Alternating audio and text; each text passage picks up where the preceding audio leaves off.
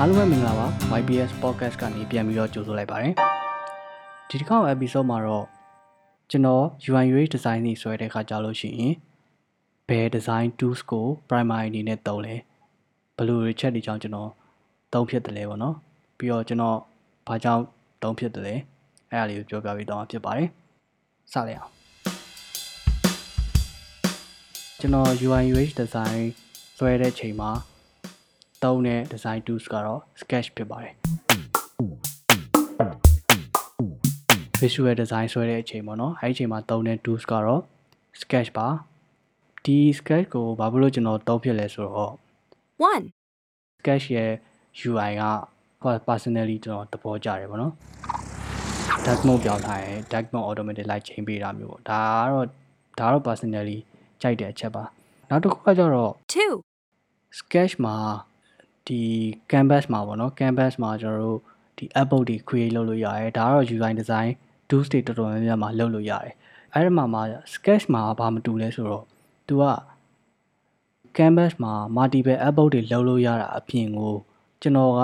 ဒီအဲ့ multiple artboard တွေကို group လုပ်ချင်တယ်ဆိုလို့ရှိရင်ကျွန်တော် page ဆိုတဲ့ feature ကိုသုံးလိုက်လို့ရတယ်ပြောချင်တာကဘယ်လိုမျိုးလဲဆိုတော့ဗျာ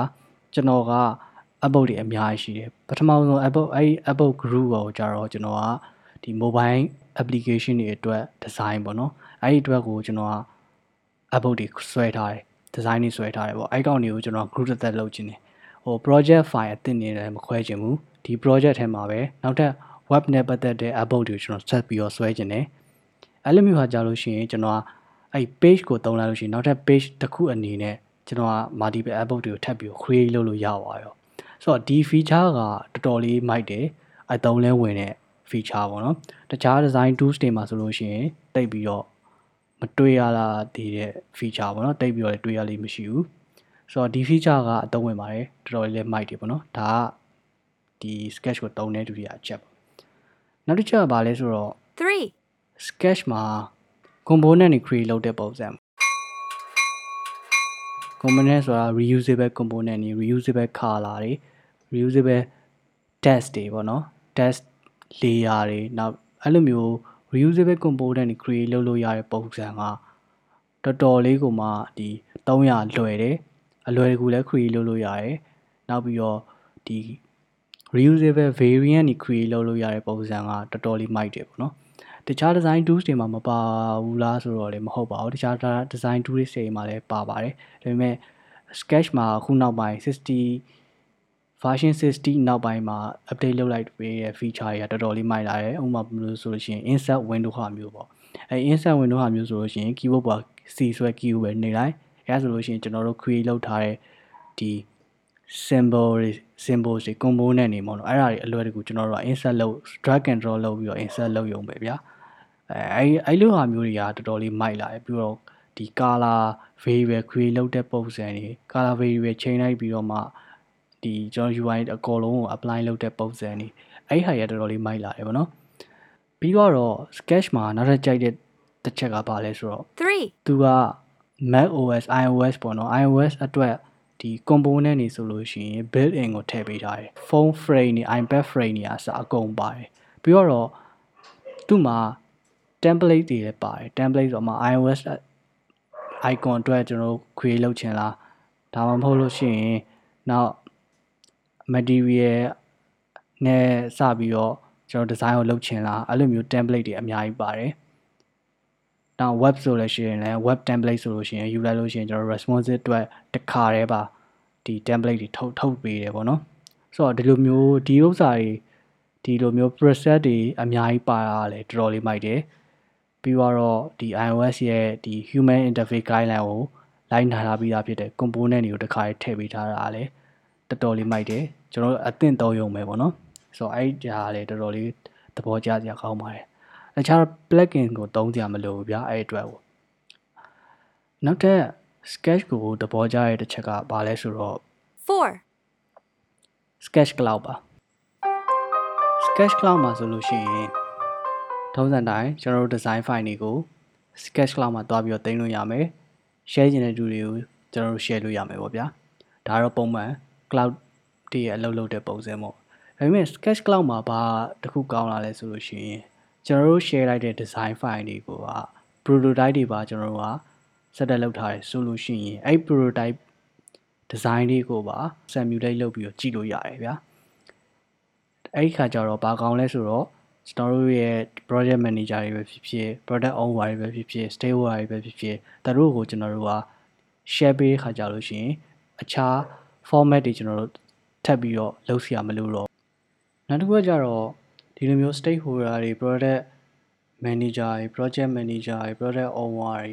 သူတို့ကိုပဲ share ပေးနေရမှာတွေအသုံးဝင်တာမဟုတ်ဘဲねကျွန်တော်တို့ကဒီ development team ကိုပါ hand off လုပ်ပေးတဲ့ခါကြလို့ရှိရင်လွှဲပေးတဲ့ခါကြလို့ရှိရင် sketch cloud ကတော်တော်လေးကိုအသုံးဝင်လာတယ်ဘယ်လိုမျိုးလဲဆိုတော့ဗျာ sketch cloud မှာသူ့ရဲ့ built-in inspector ပါလာတယ် built-in inspector ဆိုတာကကြတော့ကျွန်တော်တို့ရဲ့ design file ကို pointer နဲ့ထောက်လိုက်လို့ရှိရင်သူကကျွန်တော်တို့ design မှာဘယ်လိုမျိုး font တွေတုံးထားတယ်ဘယ်လို font weight နဲ့ font color ဘယ်လို image ကဘယ်လိုမျိုးအဲ့လိုမျိုးကျွန်တော်တို့သူက